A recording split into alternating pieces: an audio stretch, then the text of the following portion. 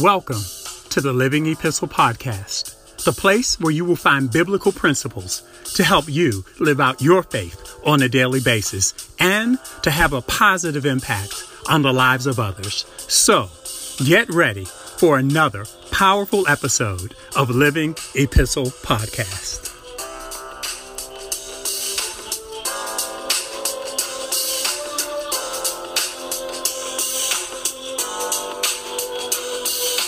Hello, my name is Tony Miles, and welcome to this week's episode of Living Epistle Podcast. As of the recording of this week's podcast, we are on day 10 of our 21 days of corporate fasting and prayer. And I do trust that you have been blessed by these first 10 days of certainly corporate prayer, these first 10 days of fasting. And I know that I certainly have. And I trust that we collectively, God is doing a great thing. I just believe by the Spirit, God is doing a great thing in us individually and us collectively. And earlier this week, I actually had the opportunity to talk with a young man. He's kind of like a son of mine.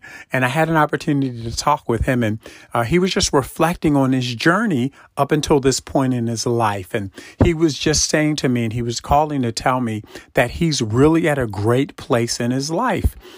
He's in his probably mid to upper 30s. And he was just at a really great place in his life. He was in a great place in terms of his family, in terms of his career. And he's at a great place in terms of what God is doing in and through him in ministry. And so he was really calling to tell me, though, that he was excited about a tremendous job opportunity, a tremendous potential career opportunity that God, quote unquote, dropped in his lap, end quote. And so he said something that was so profound and so powerful that I wanted to share it with my podcast family. And he said to me, Tony, what I realized is that when God does a quote, and suddenly, end quote, it doesn't necessarily mean that things will happen quickly. And so what he was saying was that he was just, as we were discussing kind of his life and everything that he's been through, his journey up until this point, he realized something. He realized that everything that had transpired during the course of his life, every trial, every tribulation, every tragedy, every triumph, every knock, every bump, every failure, just everything that had happened up to in his life, he realized that it was getting him to the place where he was in position for God to do this and suddenly in his life, right? And so he said everything that he's gone through, every single thing got him ready and got him to this place in his life now where God could do this and suddenly. And so then I immediately began to think of two scriptures or two passages in scripture in the Bible where God did an and suddenly. The first one was, of course, the day of Pentecost, right? Acts 2:1-4, very familiar passage of scripture. And I'm going to read it from the New King James Version. And it reads, "When the day of Pentecost had fully come, they were all with one accord in one place, and suddenly there came a sound from heaven as of a rushing mighty wind, and it filled the whole house where they were sitting. Then there appeared to them divided tongues as of fire, and one sat upon each of them. And they were all filled with the Holy Spirit and began to speak with other tongues as the Spirit gave them utterance." Right? And so you know the story, just a little bit of a brief recap. Jesus and his apostles, right? Jesus's apostles, I should say, and the other believers were all gathered together in this upper room. And they were waiting on the promise of the Holy Spirit. Jesus had promised them that he would send this comforter. He had promised him he would send the Holy Spirit. And so he told them to gather and to wait. And so here we are now, 50 days after Jesus' resurrection from the grave, right? Penta 50. So we're 50 days out from Jesus' resurrection from the grave. And we have approximately 120 people. That's what the Bible says in Acts 2:15. There were about 120 people that were gathered in this place. And I'm sure during the course of those 50 days, out of that 120 people, somebody had to be wondering, hey, is the Comforter, is the Holy Spirit really coming as Jesus promised? Right? And so now I hear some of you saying, wow, I can't believe somebody would ask that. 50 days really isn't that long. And I think that could be a fair comment. But my only question to you would be, how many of us are counting the days until this Daniel fast is over? How many of us are really planning on what we're going to eat, right? The minute that the fast is over, we already are thinking about what we're going to eat when the fast is over. And then my very last question, how many of us would be thrilled? How many of us would be saying, yay, if God instructed Pastor Kearney, or if God instructed you or me individually to extend the fast another 29 days? In other words, so instead of 21 days, God is saying, no, I want you to fast for 50 days, right? So my point is this. I think you get the point. My point is, you may be saying that 50 days isn't all that long of a time. Well, it may not be all that long of a time when you're on the outside looking in. But 50 days can feel like an eternity if you're the one that's going through, if you're the one that God is asking to do something for those 50 days, right? And I thought the fast was a great example, because that's something we're going through right now. And all of us are just grateful that we made it through the 10. We know we've got 11 more to go. But what if God says, no, I want you to do a 50-day fast, or whatever that number is? You get my point. Right. And so, again, the other scripture, or the other passage of scripture that came to mind was the woman who had the issue of blood. Right. We all know it as the issue of blood. Well, that's biblical speak, or the Bible's way of saying the woman had a bleeding disorder. And that story was found, or is found, in Luke chapter 8, verses 43 through 48. And I want to read that. I don't normally read this many verses of scripture, but it's so rich, and it is really going to prove a point as we talk about this just for a moment. So Luke chapter 8, verses 43 through 48, and it reads, again from the New King James Version. Now a woman having a flow of blood for 12 years, who had spent all her livelihood on physicians and could not be healed by any, came from behind and touched the border of his garment, and immediately her flow of blood stopped. And Jesus said, "Who touched me?" When all denied it, Peter and those with him said, "Master, the multitude throngs and press you, and you say, 'Who touched me?'" But Jesus said, "Somebody touched me, for I perceived power going out from me."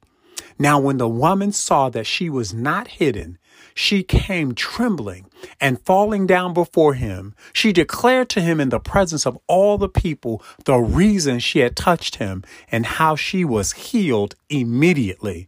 And he being Jesus, said to her, "Daughter, be of good cheer. Your faith has made you well. Go in peace." Now, family, I think we can all agree. We may not agree on if 50 days is a long time, but I think we can all agree that 12 years is a long time to be dealing with anything, let alone an issue, let alone a health issue or a medical issue, right? So this woman had a bleeding disorder for 12 years. And in verse 43, the Bible says that the woman spent all her livelihood on physicians and could not be healed by any.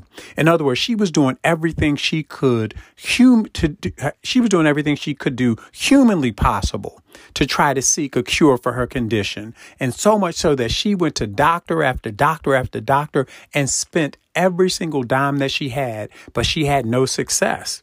And so she heard this man named Jesus was in town. She had heard that he was, that people were being healed. Anybody who Jesus would touch or speak healing over, she heard. And so he was in town. And we know from the scripture that we just read that there was a multitude of people surrounding him, but somehow she pressed her way through the crowd and she touched, the Bible says, the border of his garment. The King James Version says the hem of his garment, right? So she touches the hem of his garment. So in essence, she just touches the edge, the very bottom of his robe, or the bottom of what he's wearing, his tunic.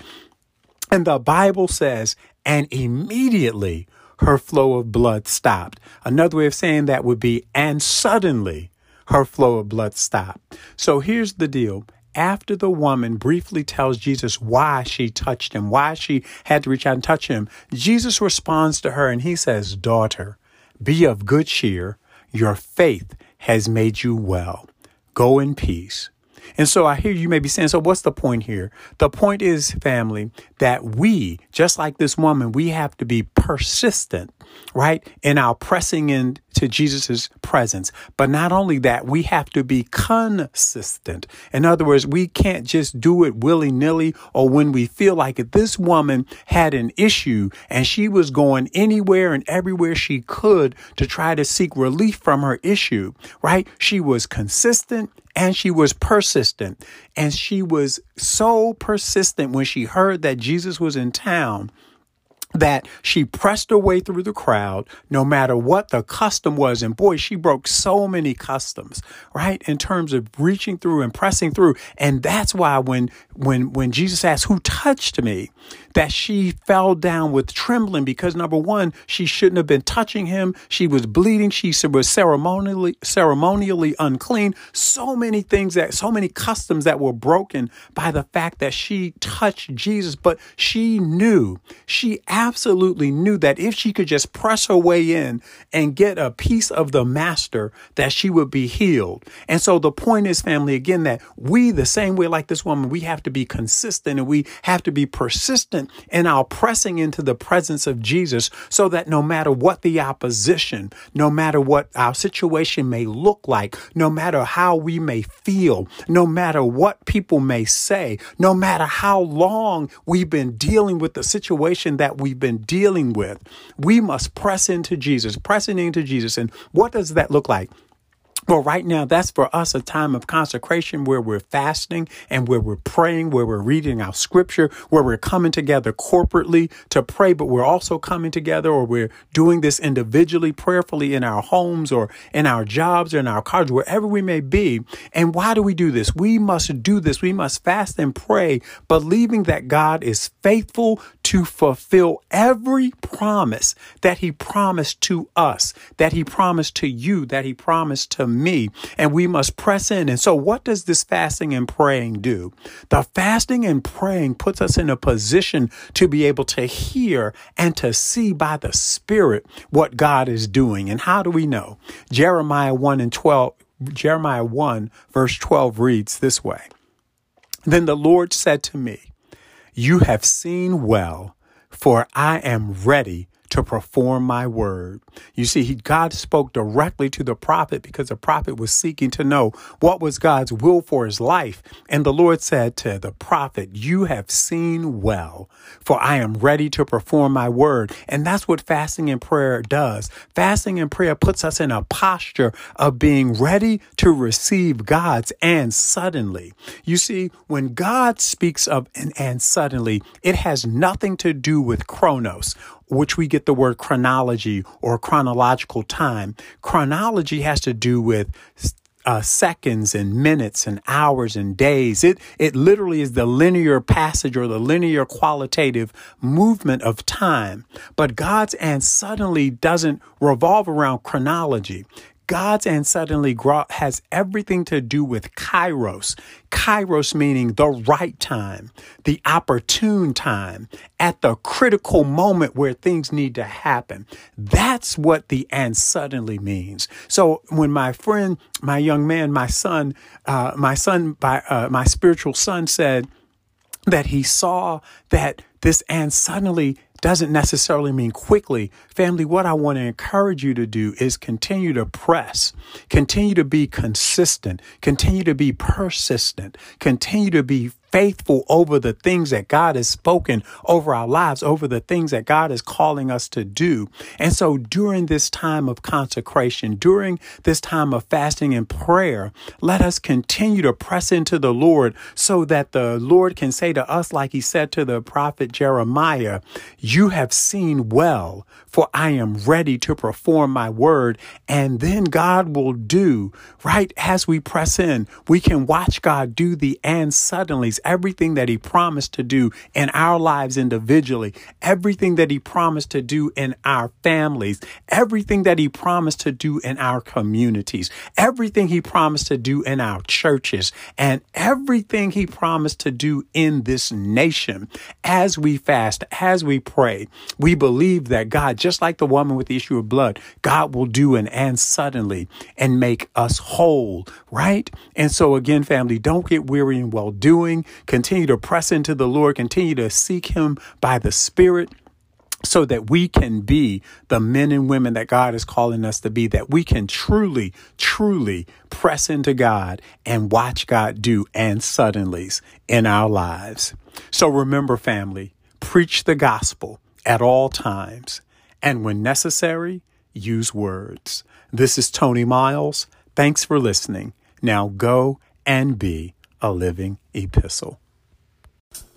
Join us again next week for another episode of Living Epistle Podcast.